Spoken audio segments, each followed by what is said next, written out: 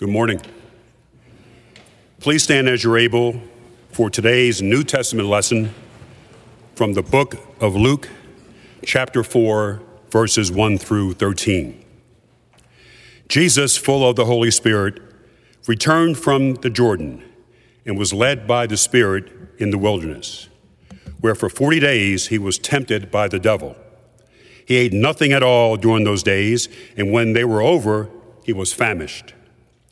The devil said to him, "If you are the Son of God, command this stone to become a loaf of bread." Jesus answered him, "It is written, one does not live by bread alone." Then the devil led him up and showed him in an instant all the kingdoms of the world. And the devil said to him, "To you I will give their glory and all this authority, for it has been given over to me, and I give it to anyone I please. If you then will worship me, it will all be yours." Jesus answered him, "It is written, worship the Lord your God and only serve him." Then the devil took him to Jerusalem and placed him on the pinnacle of the temple, saying to him, "If you are the Son of God, throw yourself down from here. For it is written, he will command his angels concerning you to protect you. And on their hands they will bear you up so that you will not dash your foot against a stone." Jesus answered him, "It is said, do not put the Lord your God to the test." When the devil had finished every test, he departed from him until an opportune time. This is the word of God for the people of God. Thanks be to God. Amen. You may be seated. Michael, thank you so much for reading our lesson this morning, and grace and peace to all of you. It's wonderful to see you in worship today on a beautiful pre-spring day. And those of you who are online with us, what a joy it is to be with you in your home or wherever you are, to share the Word of God with each of you. It is a distinct joy to be with you all. As we begin this season called Lent, we started here on Wednesday night. We began this season called Lent. The word Lent comes from the Old English word that means to lengthen, and it reminds us of how the days closer to spring begin to lengthen. The night, the darkness is beginning to fade, and the daylight more so. And remember, it's a week from today, actually. That time change happens next week, and we'll have more daylight in the evening. And don't forget your clocks next week as well. So we began here on Wednesday night with Ash Wednesday, with the imposition of ashes. And that's a traditional way, a traditional symbol of our mortality, of our frailty, and of our need to repent, to begin again with God, to renew our hearts and our devotion. And as always, we applied the ashes on our forehead in the shape of a cross as a sign of our desire and our intention to walk with Jesus during these 40 days of prayer and fasting. Our theme as we begin for the next 6 weeks is called Walk This Way. And it reminds us that as disciples, as Christ followers, that we're moving as we follow Jesus in a definitive direction. I remember how Luke 9:51 says that Jesus steadfastly set his face towards Jerusalem. In other words, he knew exactly where the road was going. And so as we begin this pilgrimage, it's a definitive direction. It is not an easy path. In fact, in Jesus' Sermon on the Mount, you remember there's a section in Matthew 7 where Jesus says, "Enter through the narrow gate. For wide is the gate and broad is the way that leads to destruction, and many enter through it. But small is the gate and narrow is the way that leads to life, and few will find it." It's a way of Jesus saying to us that the trail of discipleship that we're on is not the path of least resistance. It is a long and winding road. Oftentimes, it's an uphill battle that includes self-denial. "Whoever comes after me," Jesus said, "must deny himself, pick up her cross, and follow me. This is a trajectory during these 40 days that includes sacrifice and shared suffering. It is indeed the road less traveled.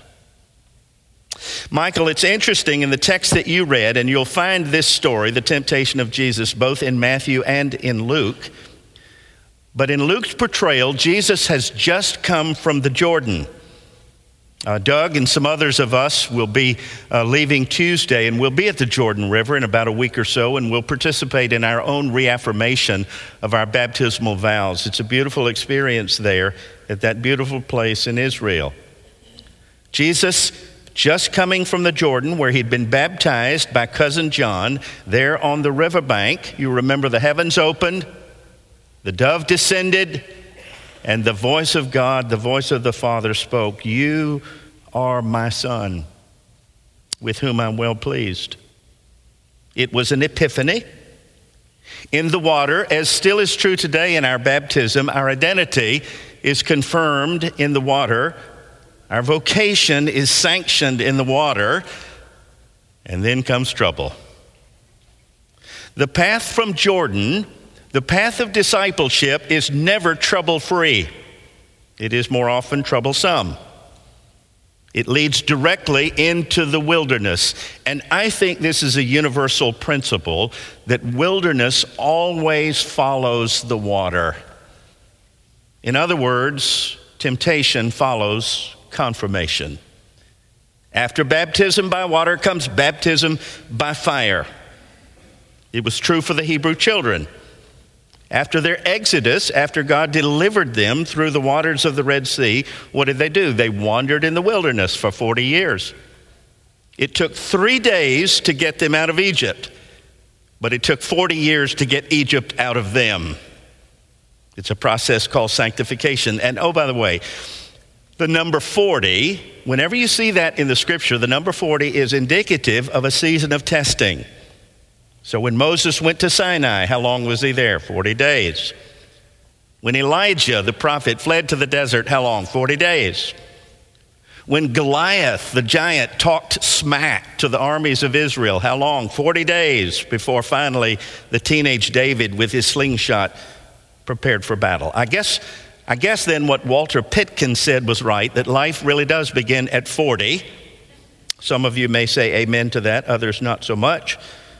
Perhaps life begins at 40, but so does fallen arches and faulty eyesight and the tendency to tell the same story to the same person 3 times. In fact, where was I? Wilderness follows water. There's a wonderful book I recommend to you. Gil Rendell wrote this book. It's called Quietly Courageous, where he describes our cultural context today as wilderness. This is what he says. The wilderness is disorienting and deeply unfamiliar territory that assuredly makes it a favored place for God to change the heart, mind, and purpose of chosen people. In the wilderness, listen to this, leaders must lead with courage without being sure where they are going. Or as Laura Brantley said in her sermon on Sunday, we don't always have a map, but we do have a guide. Now let me pause it there just a moment and confess something to you. Some of you already know this, that I'm directionally challenged. Now, I won't ask for a show of hands, but maybe you are too. And if you are, it's okay. I think it's a sign of brilliance. Of course, my wife disagrees, but she's been wrong once before. Anyway, it's an issue. And so consequently, when we go on vacation, if we're going anywhere out of town, typically she will drive because there's less conversation when she drives. And so it's difficult because of my challenge, I've done more than my share of wandering in my life. Like most men here, I was raised to believe that to ask for directions is a sign of weakness. But my wife has helped me to understand that when I'm driving, if my inclination is to turn right, I should go left, and I'll get us there, and vice versa. But I've also discovered, and this is metaphorically too speaking, I've also discovered that sometimes when you lose your way, you may actually find yourself. I think of the prodigal who lost his way, but in a far country remembered who he was. He remembered his father. Wilderness follows water.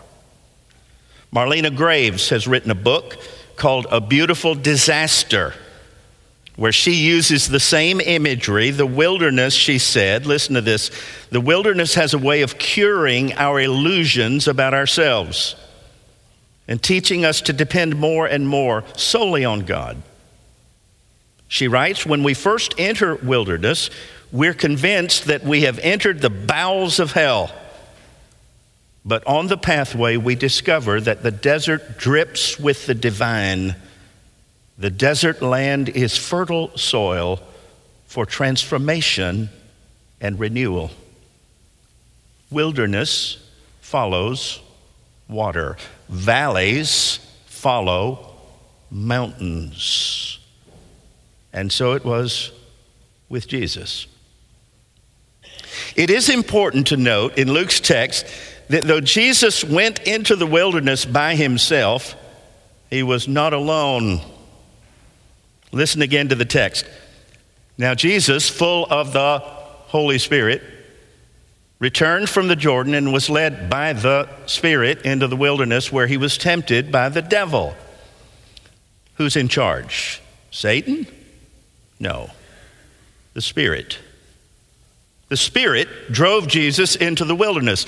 The Spirit filled Jesus even in the wilderness, because wilderness always follows water. Now, sometimes I've noticed that we in the clergy, in particular, we in the church, act as if life is all up to us, like the world and the church is on our shoulders. And I've discovered sometimes, even in clergy, that there's a functional atheism that sometimes pops up in the church. Though we have the confession, we don't have the conduct, as if we are limited to our own strength and resources. Reminds me of Acts 19. You remember when Paul went to check on the church in Ephesus, and he noticed that something was off. He sensed that something was missing in their spiritual lives, and so he asked them an interesting question. He said, when you all were baptized, did you receive the Holy Spirit? And they said, the Holy who? They'd never heard of the Spirit. And Paul did more digging and found that they had been baptized in the name of John, preparation, repentance, but they had never been baptized in the name of Jesus. I've been reading about our Catholic friends who, because of a certain priest who used the wrong pronoun in baptism, they kind of eradicated 20 years of those who had been baptized. And I think that's a mistake. Because the truth of the matter is our identity is not sewn up in the right pronoun that the clergy uses. It is summed up in the identity that we are sons and daughters of Jesus. Our identity is in the water. The Holy Spirit is the indwelling power and presence of the risen Christ inside of you, inside of me, so that we are equipped and enabled, listen, to do the same kinds of things that Jesus did while he walked the earth. In fact, John 14:12 says, greater things than these you will do because of my Spirit that is in you. When I was growing up as a boy in McKendree Church, downtown Nashville, I can remember some folks sometimes would say, well, the problem with the church is that we're so spiritually minded that we're no earthly good. But today I think it's more often the reverse of that we become so earthly minded that I'm not much spiritual good. And I'm aware in the reading of this text in the life of Jesus that if the body of Christ is to be faithful, if we as a witnessing community are to be sustained and to thrive, then it's not just about the external, it's about the internal. That the Spirit in us begins to develop those internal resources like prayer and fasting and scripture reading and alms. which are a means of grace. In this text, Michael, Jesus was well equipped for the wilderness. Now, I want you to notice in the text that Jesus responds to each test, how? With Scripture. Ephesians 6, verse 17, that enumerates and takes inventory of spiritual armor, says the Scripture is the sword of the Spirit. But before we go there, I want you to notice that each temptation of Satan is presented not as an opportunity to fail, but as an opportunity to succeed, to rise. This is generally true of our testing too, that all temptation is about the use of power. All testing is about the misuse sometimes of power. For example, when Satan says, turn this stone into bread, what is he saying? He's saying to Jesus, feed your face, feed your appetite, break your fast, have breakfast, is what he's saying. And that's personal power. And then Satan says, fall down and worship me, and I'll give you all of these earthly empires, kingdoms. That's about political muscle. And then he says, jump off the pinnacle of the temple. Go up to the steeple, jump off. That's a pious, that's a religious spectacle. And so the devil's schemes are always the same, to use our God-given gifts as a power grab to build up myself, to contribute to my own agenda, to my own party, my own cause, my own benefit. And it's the same old, same old, same old. In Genesis 3, in the Garden of Eden, the serpent never said to the honeymooners, hey, you want to become a snake like me? Anybody could have survived that. But when the serpent says, you want to be God for yourself? You want to take the place of God? All of a sudden, Adam and Eve are sitting ducks. To every test, Jesus responds with Scripture. He knows the Torah. He doesn't have to go find a scroll and look it up. He knows the Scripture. And he responds, it is written. Whenever you see that, that takes you back to the Old Testament. It is written, man does not live by bread alone. It is written, worship the Lord your God and serve only him. That's Deuteronomy 8:3 and Deuteronomy 6:13. He knows the word. As disciples, and we are all disciples in the Wesleyan tradition, we believe in the primacy of Scripture.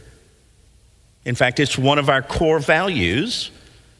Some of you know the name Dr. Albert Outler, who taught at SMU forever for 40 years. I had the privilege of completing my doctoral degree at SMU. Dr. Outler said of Mr. Wesley these words: the Bible was his first court of appeals in faith and morals. Scripture was the primary governing source of his theology and the ultimate criterion by which it and all theologies are to be tested. But it was the third test in the wilderness that is tricky. Now listen. In the last temptation, Satan also quotes Scripture. I mean, don't look now, but apparently the devil went to seminary. Got his Master of Divinity, probably from Vanderbilt, of course. Went to Vacation Bible School when he was a little devil. Probably won the Bible drill, perfect attendance pin and all of that. In the final test, he took Jesus to the steeple of the temple and said, if you are God's son, you see he had just heard you are, and now it's if you are, jump. For it is written. Satan quotes Scripture. God will command the angels to protect you. They will bear you up so that you will not dash your foot against the stone. That's Psalm 91. And Satan has been to Bible study. It was Shakespeare who said, there is no error so gross, but that some sober brow will bless it with a proper text. And for a minute, it looks like mate in the wilderness. But watch what Jesus does. He quotes Scripture against Scripture. Do not put the Lord your God to the test. That's Deuteronomy 6:16. What is Jesus doing? He's demonstrating the importance of interpretation, of exegesis, of explaining the text. You not only need to know the text, you need to know the context. And I've said this before, I'll say it again. A text without a context is a pretext for a proof text. And a proof text is when I have a point and I look for a text to prove my own point. And that's exactly what Satan does.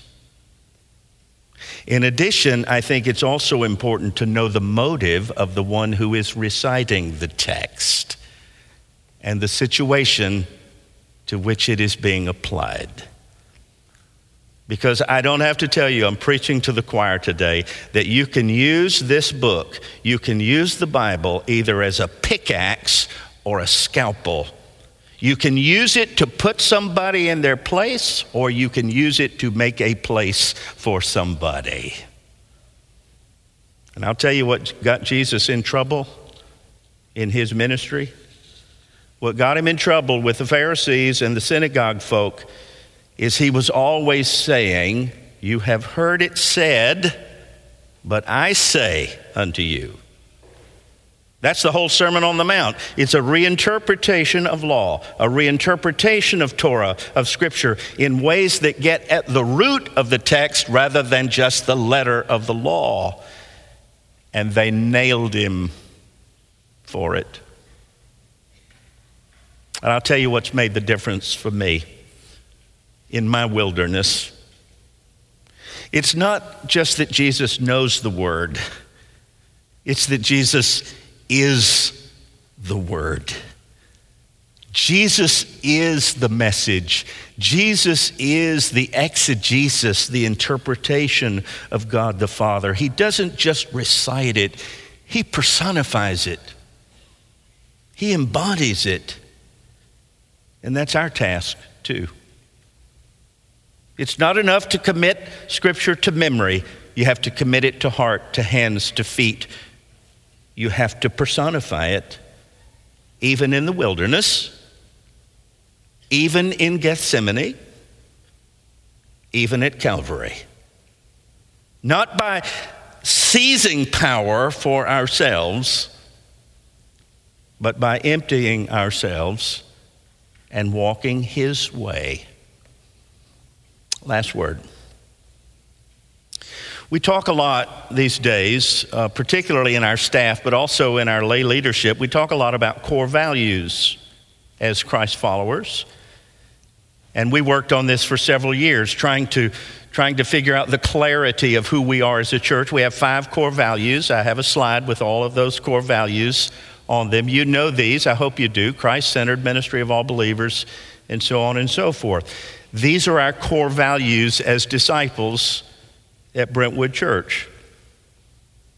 I had a friend ask me recently, "Davis, if you had to give up all your core values except for one, what would you hold on to?" And I got to tell you, I didn't have an instant answer for that. I mean, that's a hard question, because there are probably 50 core values that we could name here. We've boiled it down to 5, and he wants one. It's a hard question. And after I thought for a moment, I said, I think it would be number 5, although I've always struggled a little bit with the paradox. It seems like a paradox to have the centrality of grace with the primacy of Scripture, because to me, Scripture is a standard and grace is unconditional. But after nearly 40 years of wilderness training, I've come to the conclusion that it is no paradox at all, because the centrality of grace is the primacy of Scripture. That is the crux, the core. From Genesis to Revelation, the thesis of God. It's grace, which is supremely embodied in the living Word of God, who is Christ our Lord and Redeemer. Somebody's in the wilderness this morning. I don't know what it is. I don't know what your valley is, but somebody's in the wilderness. And I want to remind you today that that is normal trajectory for disciples. Wilderness follows water. You cannot bypass it. Temptation follows confirmation, but you're not alone. Even if you've come by yourself today, you are not alone. You never have been, and you never will be. And God has made accessible His artillery, His armor, so that we can go the distance through Word and Spirit, so that even in those moments where you felt as though you've lost your way, you'll find yourself in the grace of Him who is your guide and your map. Because after all, He is the way, the truth, and the life. And so, it's time to walk His way. In Jesus' name, amen.